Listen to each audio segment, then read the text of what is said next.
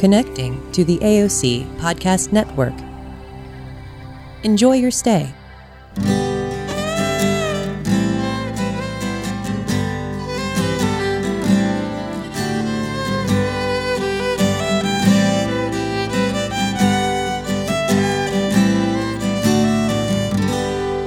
Well, I'd like to welcome my guest this morning, Sarah Brabant, who is an old and dear friend and my professor at one time in life.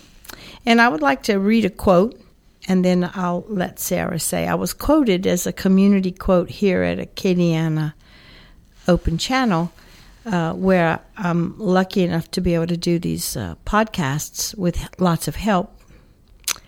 And the quote was, when people want to learn about healing, I usually recommend that they volunteer for hospice. We are all going to pass away. We may all not be cured, but we can all be healed. So I never used the word pass away, and I knew that I had been misquoted. And so how do we even deal with helping people who don't even want to own we die, Sarah? Because death is a part of life. In some ways, I think it's the ultimate healing. And so when I read that, I knew I hadn't said that. And so how would you address that? Let's just start there, because you taught me death and dying at the university. And you may remember that when you took death and dying from me, that any time a student used a euphemism like passed away or went west or left us or whatever. Or they got lost. We lost them. Got lost. That I would stop and correct them. Exactly. Your aunt died. Right. It's interesting to me because I've also been very involved with children's grief for many, many, many years, and was one of the founders of Healing House, which is a program for bereaved children. Exactly. That this does enormous damage for children because they don't understand. They understand if somebody died, they're not going to come back. Right. I remember a little girl one night at Healing House who said to me, "Miss Sarah, my aunt keeps telling me that my mother is not really dead, that she's going to come back. But she said, you know, Miss Sarah, I think that when you die, you are very, very dead and you don't come back." And now, this was a 5-year-old child. I totally get it. And I responded to her, that makes a lot of sense to me. Yes, I think one of the real problems in this part of the country is the inability to say the word died. Well, dead, death. Exactly. Well, when I read the quote, I knew I hadn't said that. No. Because after taking my course. Well, even before I took your course, because I don't know if you remember that in 1989 or 90, you trained me when I became a hospice volunteer. So I was trained to be able to take your course, I think, and so I understood, and I've had deaths in my life and in my family, and so I told I told one of the guys who works here that helps me with my podcast, and I said, "Look, I didn't say that." And he goes, "Well, would you like to correct her?" Well, I'm not in a class. Mm-hmm. I don't have to correct her. Mm-hmm. No one did anything wrong. She's just a sample of how in this society we can't say that word. Mm-hmm. And so if we can't say the word, no, how can we teach children, or how can we accept the reality of what that word means? And if we can't say the word, how can we talk about a very, very important part of all of our lives? Exactly. And I understand that in some way religion has muddied the waters. Yes. I was born and raised and still am a Catholic. I'm practicing. Maybe I'll get good at it. Maybe I'll get better. But we take things that are real and shroud them in religious terms to bring a bigger meaning. But if they're not real to begin with, we're shrouding an untruth in a holy shroud. And the Shroud of Turin had Jesus in it, and that was a real thing. But when we're shrouding our inability to say a word or deal with the reality, then the shroud never lets us get to that truth. We keep going around it. And that's it's just how it is. It's so I'm happy to be able to give clarity to the misquote and hopefully bring clarity to people who are listening. Exactly. I took a course, I became a volunteer after I had a mastectomy in 1989, and wanted to work with cancer patients who were all facing their mortality and maybe the end of their life, or if not, maybe a new phase where you can live fully because you have experienced or realized that death was knocking on your door. So since then, that's been so long ago, huh?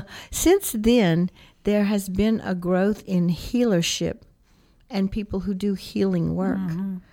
But if those people never could say death or dying, then they have their own kind of shroud around the reality of we're just not going to be here forever. So that's one of the reasons I suggest to someone who is wanting to do this healing work, energy work, whatever you call it, that they take a course in death and dying or become hospice volunteers. Wow. It's hard to believe we've been friends that long. We have been a long time. And I remember the grace of our friendship when my daughter died. And I had a 4-year-old granddaughter, and I didn't know what to tell her. And I remember you just taking her and just simply saying, you're going to be going to the funeral home, and your mother, her body is going to be there, but she's not there. And that if you want to touch her, you can, but she'll probably be cold. But that's okay because she's not there. And you kept saying, she's not there to her, and that her uncle and her dad could support her in just having this very real experience of being with a dead body. So it would have been anti-real to say to her, your mama's sleeping. And then the next day you put her down in the ground and close the door. No. It's her mother's body, and we loved her mother dearly. And so we treat her body with tremendous respect. We honor her body. Yes, I remember. And I remember she went back several times, and one person came to me and said, she's going back again. And I said, yes. And that was exactly what she needed to do. So she had this... Yes. She had this, a plank of truth to walk on. And the truth does not have to be expressed in medical terms, and it doesn't have to be expressed in religious terms. It is a reality. And the truth shall make you free. Amen. And that is that. My father believed that so. My father was an early oncologist, a pioneering oncologist, and he believed that you tell people the truth. Years ago in the 60s, the Ladies' Home Journal did an article by 3 physicians. One said, I will never tell the truth. I never tell people the truth. Now, these were physicians in a Ladies' Home Journal? There were 3 physicians who wrote an article that appeared in the Ladies' Home Journal. And one said, I never tell the truth. The second one said, I sometimes tell the truth. And my father said, I always tell the truth. He said, sometimes when you've told people the truth, They then come back a couple of days later and they say, have you found out what's wrong with me? And he said, some people don't want the truth, and so you don't beat them over the head with it. Right, right. And then you say, well, we're working on that. But it's interesting to me, Becca, that the first 2 articles had to be anonymous. My father's article was He owned named. it. Yeah. And somebody said, but you'd have so many suicides. And he said, I never had a suicide because I was honest with them, and I was there for them, and they could come and talk to me. It's amazing. And he would say, and we're going to do everything we can. We're going to treat with what we have to treat. Exactly. And so I grew up with that. That's and so when my mother had cancer, we were very honest and we talked, and that was good. And I was able to, and had the opportunity in my life to have to deal with the truth, to survive some of the things I dealt with. Mm-hmm. So the truth became my friend. Mm-hmm.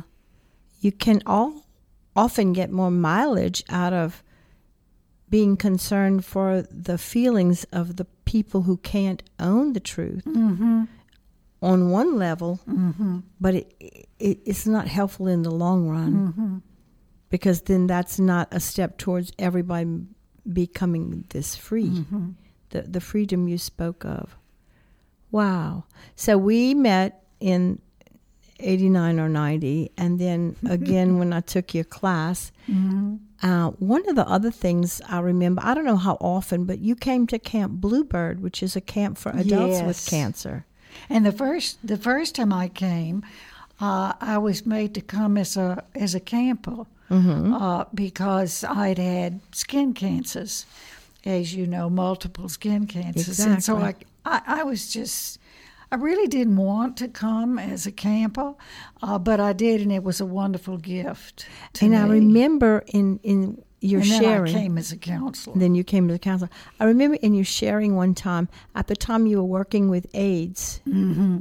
patients, people with AIDS, and you had the thing you had was something on your nose, and a little piece of your nose had been removed, and you kept trying to explain to whoever was treating you that it didn't really matter that much compared to what your boys were going through. Uh-huh. And the nurse looked at you and basically said, "Yeah, but Sarah, it's your nose." Yeah, that was Susan Boulay. You know, but it was your nose, Sarah, and that was a wonderful gift, because I think people who do the kinds of things that we do often begin to minimize themselves. Oh, yes. We don't count. We don't count, and yet we do count. We have our pains. I think only when we can seek healing ourselves, exactly, are we able to be any part of somebody else's healing. So then we also did work. You were working at St. Luke's, and I would go work on some of your boys. Uh-huh. So my guys, I call your guys, exactly. That's the. So I remember going there, and I remember, today we have the Faith House for women who have left abusive situations. Yes, and their residence needs to be a secret, so that if the perpetrator or whoever had been abusing them can't find them easily. Okay. But I still can't get over the fact that St. Luke's is where these guys went to be able to die. It was not a halfway house, and that had to be hidden from people in Lafayette who would. Oh yes. How can we do that socially? That amazed me. And now it is no longer. And a lot of work has been done to assimilate and accept people with AIDS and AIDS itself. But I remember that time. How sad that we have to provide a secret place for people to die. Uh-huh. Because who they are scares or brings out hate. Just to interject, which Please. I always found so interesting, was the Lazarus complex, that there really weren't drugs for people with AIDS, and they died when the epidemic really started here. They were dead within 6 months, usually, Right. of when we knew them. And then they developed the cocktails. And some of those guys are still alive today Exactly. that I knew there because they've been on the cocktail. And I asked one, I said, what is harder, to think that you're living and find out you're dying, or think you're dying and find out that you're living? Ooh. And his answer, I've never forgotten, he said to be dying, thinking you're dying, and find out that you're living. Exactly. He said that was really the hardest, and that really just was something I had to wrap my mind around. But I think he knew he was doing that. That was his right. That was his. But yes, when we first started, I would go to the hospital, and the word got out that I was involved with AIDS, and people would follow me off the elevator to find out where those people were in the hospital. So if there was anybody on the elevator, I would have to get off the elevator on another floor and walk briskly to the stairs, and then either go upstairs or downstairs. It's amazing what we fear. Yes. Wow. And it is. It is. And I think it's so true that the truth brings peace of mind. Exactly. Well, I remember one time we had spoken, and we were just one of our visits, and it's like the course you taught is still being taught. Yes, yes. They have 2 or 3 people now who teach it. 2, and one of whom took my course, Dr. Kalick. and that's like... And then Margot Hasher. It's exciting. It's just exciting. It is that exciting. he's grown. But I remember I was an anthropology major, and I remember wanting to take your course, and it was you had to take a number, like for ice cream at Borden's. You had to stand in line, and it was like sociology, but it was drawing people from lots of, it's really a multidisciplinary course when you think about it.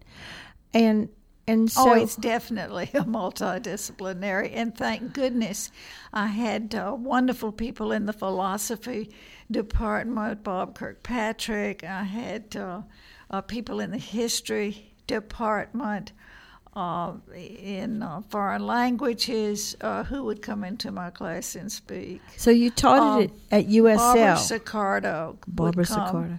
You taught it at USL, which is now called ULL. So we're speaking of the I don't University know if you know of this, Louisiana. but I only planned to Lafayette. teach that course one semester. It was one time. It was to be a course, a seminar. My mother had died, and I'd really gotten interested, and I wanted to look deeper into the whole area. It was only going to be one time.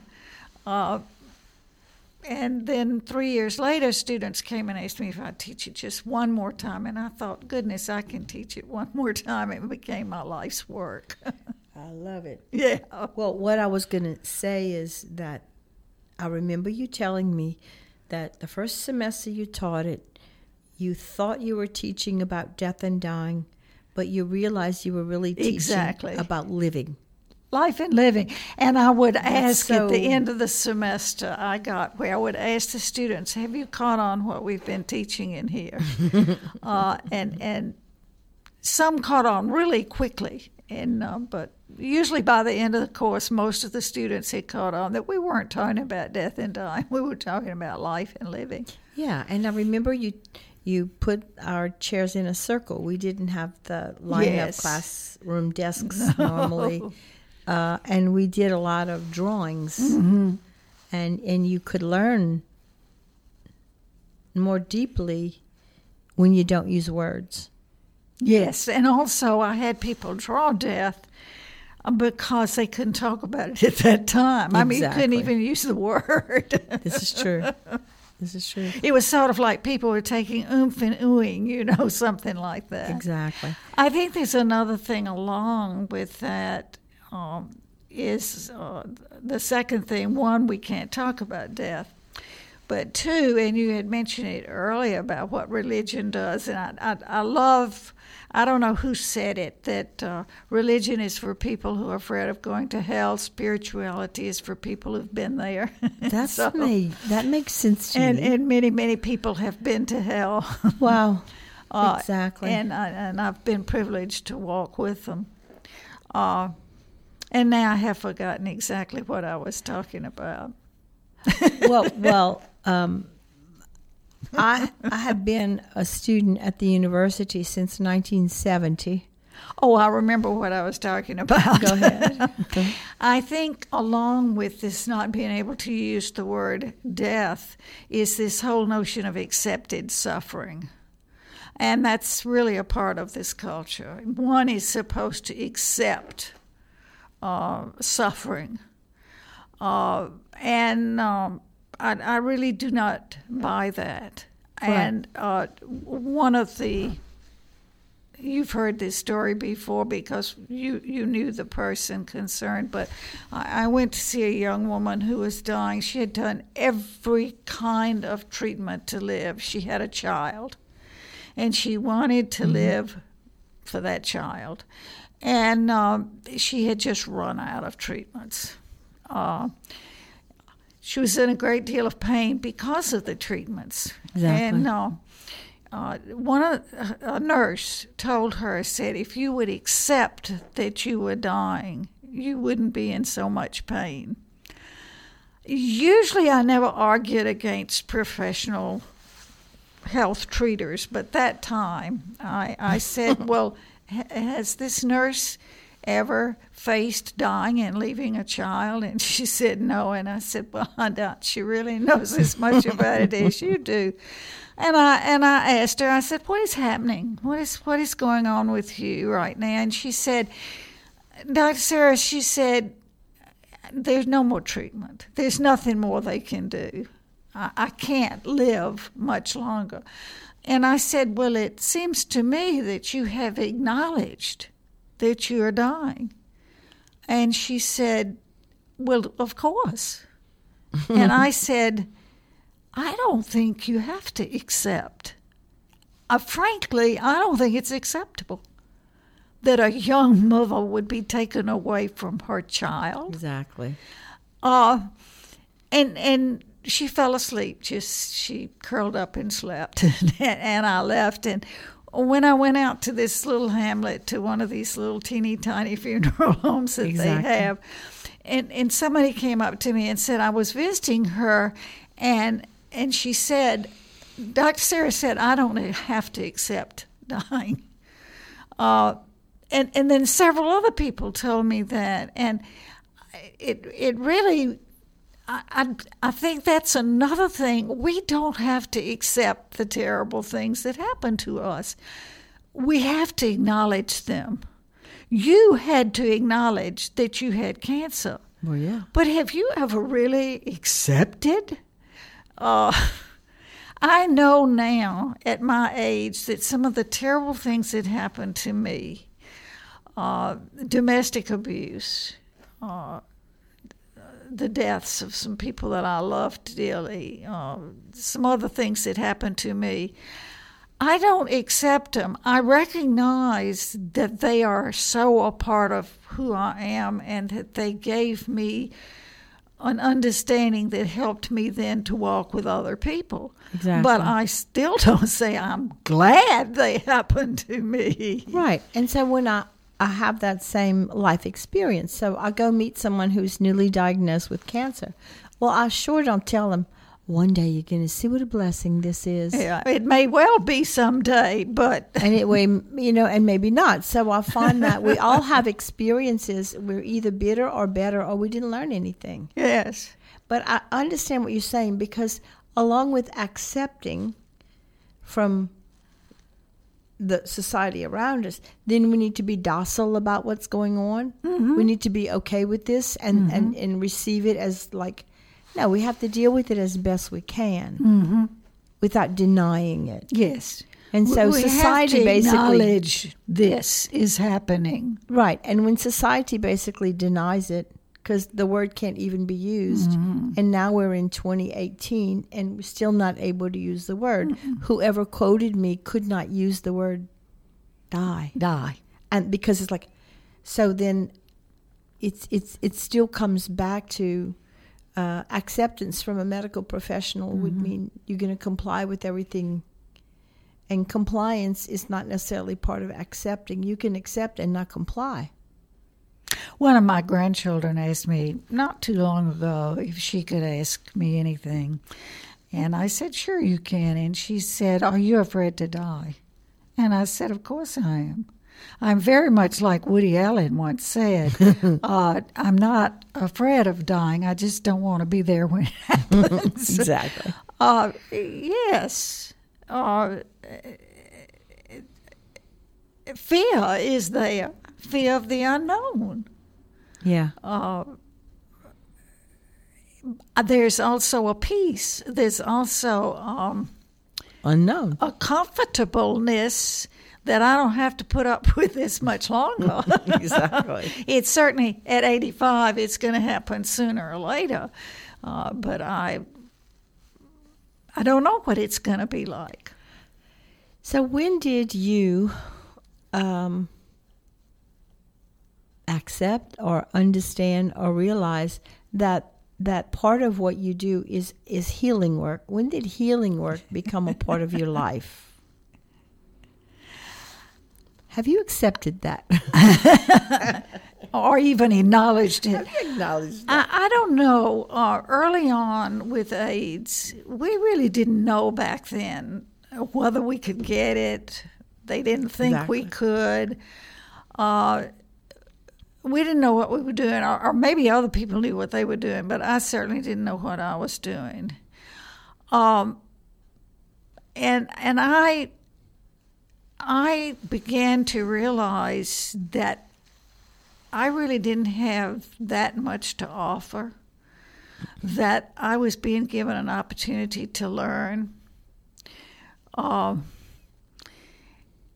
And I used to always say right before I'd go in the hospital room or into a home, I would always say, Lord, let me remember that I'm about to approach my new teacher, and let me be open to teaching. I think I really learned that at Compassionate Friends, because Compassionate Friends asked me to speak back in the early 80s. And here, Compassionate Friends is a support group. A support group for parents and grandparents who've lost a child. Exactly. And when I went to them that day, that night, I said, I don't really know what you're going through. And quite frankly, I don't want to know. Exactly. I do not want to know. And they had so many people coming to them and saying, this is what you're feeling. My book came out of that. Right. A woman who told me, I want to know what it looks like. I know what it feels like. I don't need you coming in here and telling me. And so I knew that I wanted to learn from them. And that's where I started seeing this, that these were the teachers who were being given to me to learn. Exactly. And then to carry that information to other people. Exactly. So I didn't see myself as a healer. I don't know that if I still see myself as a healer. I see myself as going into an area and learning what these people have to offer, and then taking that information to people who don't have the opportunity to meet them. Exactly. If that makes sense. It makes total sense, because, as I sit here and realize how much of the same things we did in life, but you were doing it as a professor, and I was just doing it as a non-professor, not even a college graduate yet, but we were still doing the same thing. So at some point in my life, I had to look at you and realize that we were peers. Of course. We're all peers. Well, yeah, but I couldn't get that for No, you couldn't. a long time. I used to wonder If I'd ever get it. if I was going to have to just take a stick. But you did get my attention. So the thing about peer is when you teach your students, you also perceive them to be peers or your equal. Oh, they were my teachers. Exactly. Yes, exactly. And so you at least allowed us to have that opportunity, and that's the whole deal about the student and the teacher. The roles, there's role reversal. Yes. I've learned more from my children than I could ever have taught them. More than I wanted to learn. Hello, and I think for me the hardest thing has been to let them become my peers. Yes. That even when I was trying, I was not successfully ever teaching them anything. Uh-huh. I was struggling for them to get what I still had yet to understand. Mm-hmm. And so that's just been quite wonderful. I want to ask you if you remember, I went to Baton Rouge to listen to Elizabeth Kubler-Ross. Uh-huh. And I still have And I went to. But you went in a limousine. Can you tell us about that? Because it makes me laugh every time I think about it. And you look like the president's mother at the time. Oh, that was Pat Andrus. Can you remember? Martin. Martin and Castile. Castile. Oh, goodness. I forget names. That wonderful, wonderful woman. Oh, I can't think of her first name. Well, I can't either. Anyway. But they wouldn't know her anyway, but go ahead. But anyway, she arranged for us to all go over there in the limousine. In the limousine. And we pulled up at McDonald's when we got there. And Pat Andrus leaned out the window and told the woman that they had Bill Clinton's mother in the limousine, and that was me. Oh, goodness, we had some laughs. But we did go. I had already been to Elizabeth Kubler-Ross's 5-day life, death, and transition. Wow. And that was a real awakener for me. Yeah. That was just wonderful. That is so funny. So even though we deal with the topic of death and dying or having cancer or not, there's still humor, and it's still fun. Oh, there's always humor. And you can trust humor because humor helps you get to the truth. Oh, yes. I think humor has been one of my biggest tools of getting through the things that have come my way. And if you can laugh at it, then the air isn't so heavy. Sometimes there's nothing you can do but cry, and sometimes there's nothing you can do but laugh. Exactly. And both release so much stress. Exactly. So in my recent, since I graduated in 2006, and things that have come to me, I've had 2 gatherings where one I had a panel on death and dying, and one I had a guest speaker talk about normalizing conversations. Mm-hmm. And when I did the panel on death and dying, I had invited a doctor from Hospice of Acadiana, a friend of mine who made a trip to India with Louisiana and Mississippi Hospice in palliative care. He's a home health nurse. An artist who was visiting from France, and a Rinpoche, a Tibetan Buddhist Rinpoche. And so, the reality of that was because I know that dying is not a medical experience. It's a life experience. I know it's not a religious experience. It's an every man and every woman experience, regardless of your religion.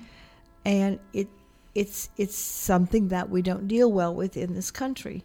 So I got to facilitate these 4 people who represented, art and home health. So there was that kind of, and there was a physician, and there was a spiritual man from another country and continent and culture and religion, so that we didn't have to come at this from what we think in Scott, or what you learned in New York, or what you learned on a reservation. It was just, and And how do you teach about death and dying without bringing those things in? Because that's how we teach. You know, you have to learn it from a medical, from a religion, from sociology. So how can we get to a place where we just can talk about it? And I think that's what we're trying to do. And I don't know that we've made a lot of headway, but at least we can talk about it and put it on a podcast. Yes. And the sun is still shining. And life goes on. And life goes on. It's just amazing. The train just passed. I remember, too, my first experience. My oncologist has since retired. I had recurrences, and I'm still well today. And he told me, he says, I think you need to volunteer at our charity hospital. And so I did. I was already volunteering at the hospital where I had my surgery. And I was with him, and a young woman had surgery, and she died on the table, totally unexpected and not related to her cancer. And as a survivor, and you being a survivor of an illness that you know can be terminal, we have an instant rapport with people because they know I used to be bald, and so when she died, my oncologist was so wonderful, and I don't know if he knows how wonderful he is. He's retired, but he's still here, and he's like, he assured the family that the woman had not failed, and he assured them that medicine had not failed, and he assured them that death was not a failure. Not shrouding that in medical terms or religious terms, because he had a religion or anything. He just and then and he just left them with that reality to stew in or whatever. And then when we left the room with the family, he just looked at me and said, "Are you okay?" And I said, "I think so." and I believe I was. And so he acknowledged that I was present. And how can we teach doctors about that? Like, that's really what I would like to do. Not necessarily me, but get it done. But then can we put this in such a classroom form that they could really learn? We don't have a lot of time to teach them anything besides medicine. And so we often go to a doctor and want what my oncologist had to give, but he learned that on his own. And I think that's the answer. I think people learn this. You know, we can offer these courses. Right. We can certainly do what we're doing right now, It's using our the effort. word death. So-and-so died. They didn't expire. I hate that one particularly that professionals often use. It's sort of like they were sweated their way out. Yes, or date of something like that. expiration. I don't know, Date of expiration. Like that. Yeah. That's probably it. In line with that, I'm getting off the subject a little bit, but I remember this woman was told in the hospital that her son had expired, and he was taken down to the morgue. And I was called to come out and visit with her. She was just really upset, and tears streaming down her face, and she said, "Dr. Sarah, was he cold down there in the morgue?" And I said, and I asked her, you know, where she was coming from, and I said, "You do realize that they use that word to mean dead, and he was dead. He had been declared dead by a physician before they took him to the morgue." And she looked at me and she said, "So he was dead the whole time he was down there?" And I said, "Oh, yes, Donna, he was dead before they took him there." And she said, "Oh, thank you." Now, this was a woman who was not highly educated, who was out in the country, but the suffering that she had gone through, imagining her son down there in the morgue, alone, afraid, cold. Wow. Which she didn't need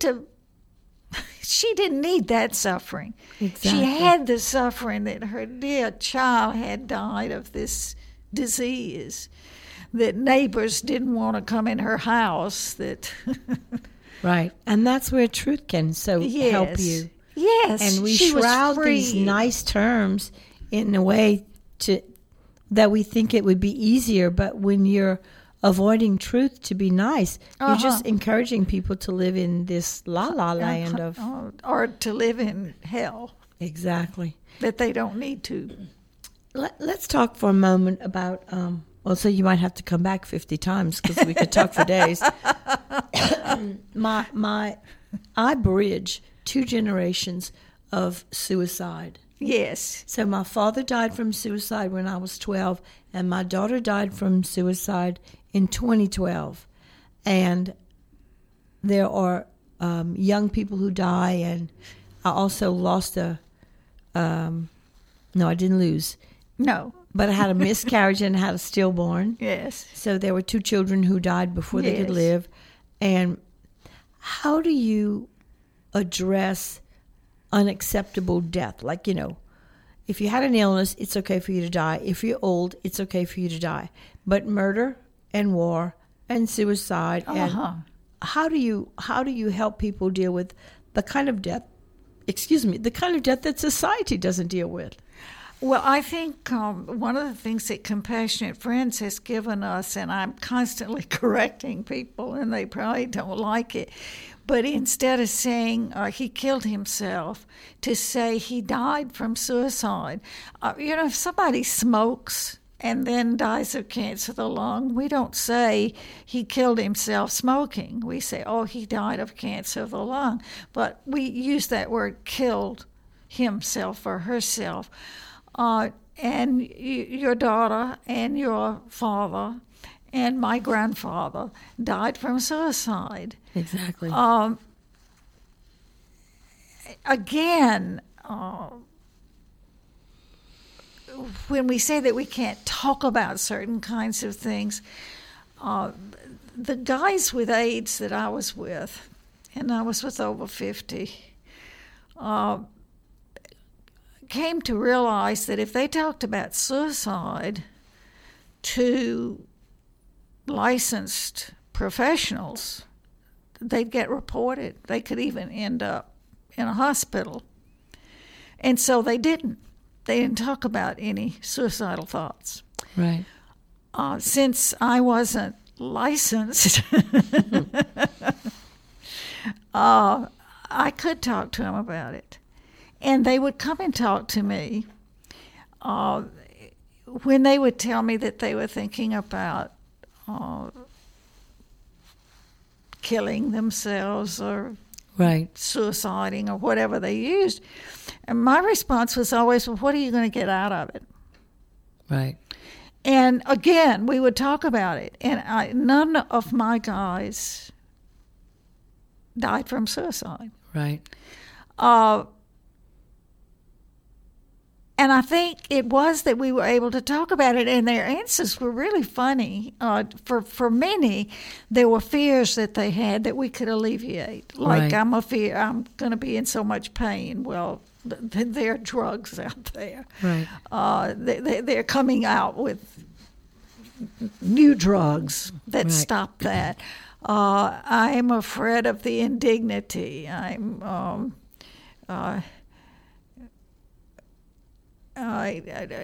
had one guy who told me that if he had to go in diapers, he was going to take his life. And I went to see him one day, and I noticed that he was in diapers, which I always call disposable briefs. And I said, well, I noticed you are. And he said, yeah, and it's such a relief because I don't have to worry about my old girl getting into anything that could cause her trouble. So just talking about it exactly made it that much better. But one guy told me that he wanted to kill himself because then he wouldn't have to die. And he sat there and he looked at me and he said, that doesn't make a whole lot of sense, does it? And I said, well, not to me. But you said it, so but you okay. said it. But the funniest was, I guess if you can use the word funny, was that they were going to piss off their mother, or they were going to really make somebody mad or upset somebody. And my answer was always, well, what if it doesn't work? And then you're dead. It's a permanent solution to what could be a temporary Could problem. very well be. Funny. But again, just allowing people to talk about things. It's very freeing. So if that's being a healer, I think you are a healer, Becca. I think maybe part of me was curiosity. Well, I mean, I don't know. I didn't want to do it. It's just I didn't want to die, so I learned what I could to not die. And, you were a teacher and you were curious. It just makes total sense. I don't know. But I heard from a very wise person once who said that, now that in my recent history, people don't always know me from when I was 12 years old, people are going to come to me because of how my daughter died. Of course. So what do I tell them? Right? So recently I was invited to speak at a friend's, his nephew had died by his own hand, and they asked me to speak, just say something. And like he calls me because, one, he knew that I had mental illness, and he knew that I had experienced the death of a child from suicide. And so, like, what qualifies me to do this? Because I was messed up, because I had difficulties. So, but I was happy for the opportunity. And it was the first time that I ever said this. And I could just say that I, too, had a child who died on the day of her choice. Mm-hmm. And that we all have that choice. And to be so afraid that they will die that we want to tell them they can't is not letting anybody talk about it. And it takes the reality that we all have this power, and I think that makes us also scared. Yes. Because I know damn good and well I could kill myself, and so could you, and so could anybody. And so the whole, when someone does leave and die by taking their own life, it just increases fear of death. And I don't know how to decrease that except to do what we're doing. Exactly. But ever since that, I got that information, and I've shared it with people who, a particular friend who's a policeman, and he's often called when someone is suicidal. And I said, you just tell them, well, I know you can, but what do you really want to do? Mm-hmm. And then it brings you to, this is a reality, and it's a choice, but let's talk. And I think that that's real important. Mm-hmm. And I had a conversation with the man I haven't yet met when Dana died, and he said, I don't know much about religion. I don't know what they say in churches anymore. He said, but I was with my brother, and I was hoping that he wouldn't die from suicide, but he did, and there was nothing I can do. And without knowing the details of where he was and where his brother was and what he was trying to do, he said, but before he died, I saw peace come over him. Mm-hmm. And he said, and I know he had peace. Mm-hmm. And if anybody is listening and knows someone who died accidentally or by their own hand or in a way that you find unacceptable, this man saw peace in his brother. And I believe in my heart that my daughter had peace. Mm-hmm. And even if we can't comprehend why someone would actually do that, and I had to deal with the incomprehensibility of my father's death when I was 12. But there was also something in me that knew he was at peace. So no matter how death comes, there's no unnatural form of death. Mm-mm. A priest said that one time after my father could not be passed in church. Years later, when one of my daughter's friends had, on her soccer team, had taken her own life, he says, there is no unnatural death. And that was the most comforting thing I had ever heard. Mm-hmm. So, well, somehow there was this notion that if it becomes a mortal sin, nobody will do it. And that doesn't really work that really, way. No. For a person to take their life, to end their life, exactly. I think better than to take it. They have no options. They have reached that point. Totally. And I had a number of suicides among friends, and as I said, my grandfather and a cousin died from suicide. And I didn't realize that I never talked about suicide in my class. And when I finally realized, I went to class that day and I said to my students, have any of you found it strange that suicide is not a topic in this course? And they all nodded their heads. Exactly. So, and evidently all of my students knew this: when you take Death and Dying from Dr. Brabant, you don't talk about suicide. So, of course, we started talking about suicide. Again, I think the shoving it away, I had to go through a process of thinking this out. Was this a mortal sin? And then as I thought about it, and as I prayed over it, I thought, do I really want to go to heaven with a God that would take somebody who was down to their last option and send them to hell? And I thought, goodness, I've known university administrators that what that mean, but no, I don't want to be with that kind of God. My God is a merciful God, a God of mercy. A parent. My first husband died from suicide, and I just have had a lot of suicide in my life, and one of the things I found, I just don't want to believe in that kind of God. Exactly, but one of the things I have found is that religion is based on people in a society. And so social mores have a lot to do with yes, what that religion espouses. My father died in Henderson, and my daughter died at Lake Morton. Yeah. Okay. So as human beings, they went to what they considered to be heaven on earth to go to heaven. Yes. So I, without a doubt, always felt they were going toward God and not away from God in their last moment on earth. But I was talking to my cousin, who he's no longer living. He lived to be 93 or whatever, and he was my first cousin. And I said, nobody talked about my dad and his brother who died from suicide. And he looked at me and he didn't say anything. And then a few days later, he said, that's true. Mm-hmm. Okay. So he said his father was their brother. He said, I never heard my daddy talk about either of his brothers who died that way. So I'm not sure how much religion reflects God as religion reflects the society. Oh, I think religion, as I said, is for people who are afraid of going to hell, and spirituality is for people who've been there. Yes, religion is a human exactly thing, and spirituality is not. Exactly. Although certainly I love the religious practices. Oh, and we have them ourselves. We're not without our own religious practices. It is through the religious practices that I can be a spiritual person. Exactly. Often.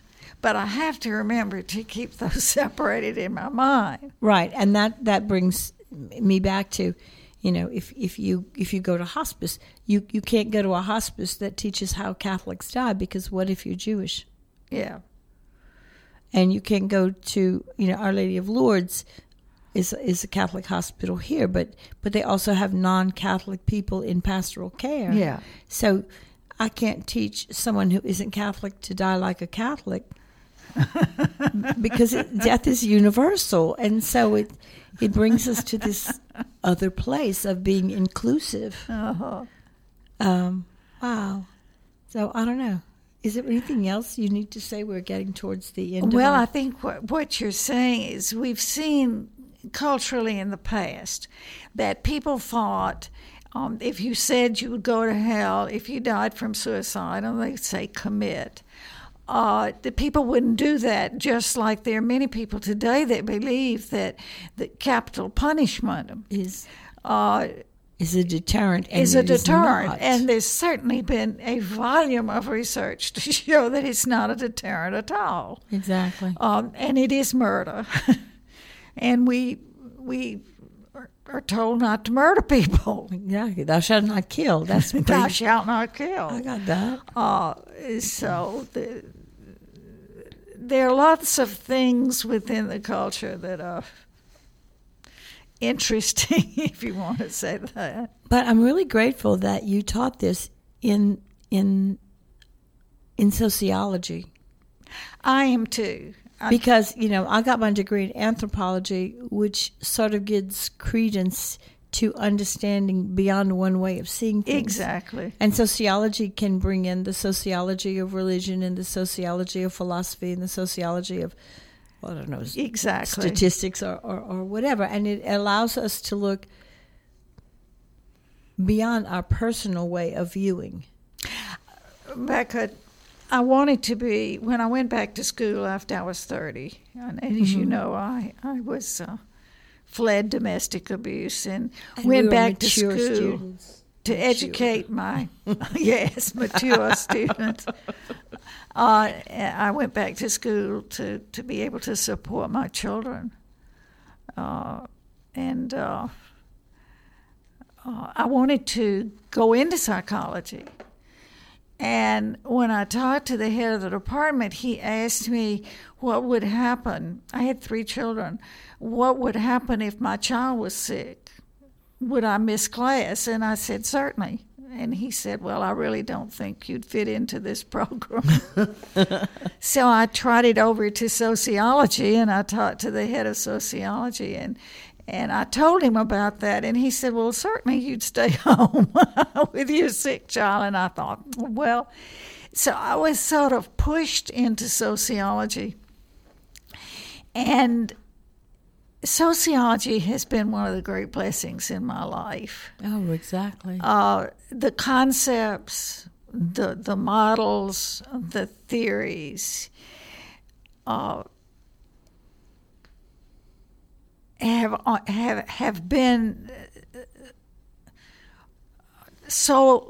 been a marvelous set of tools, both for me in my own life and for me to help other people or to walk with other people. Gives you a solid platform. But I certainly didn't plan to go into it. And then I planned to go into social work, and I was told that a divorced woman with 3 children really was not wanted at the School of Social Work there either. So I became a PhD sociologist and taught social workers. So life is funny. It's is really incredibly funny.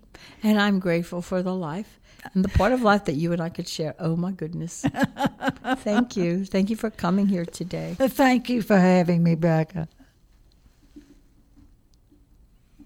Thank you for listening to Le Cadeau Podcast. I'm your host, Becca Begnaud. Matt Roberts produced the show. Thanks to AOC Community Media for the use of their facilities. For information about AOC, you can visit aocinc.org. Thank you very much. Merci beaucoup. The views and opinions expressed on this or any program on the AOC Podcast Network do not reflect the views and opinions of Lafayette Consolidated Government, Cox Communications, LUS Fiber, AOC Community Media, its board of directors, or its staff. To learn more about becoming a community media producer, visit us on the web at aocinc.org.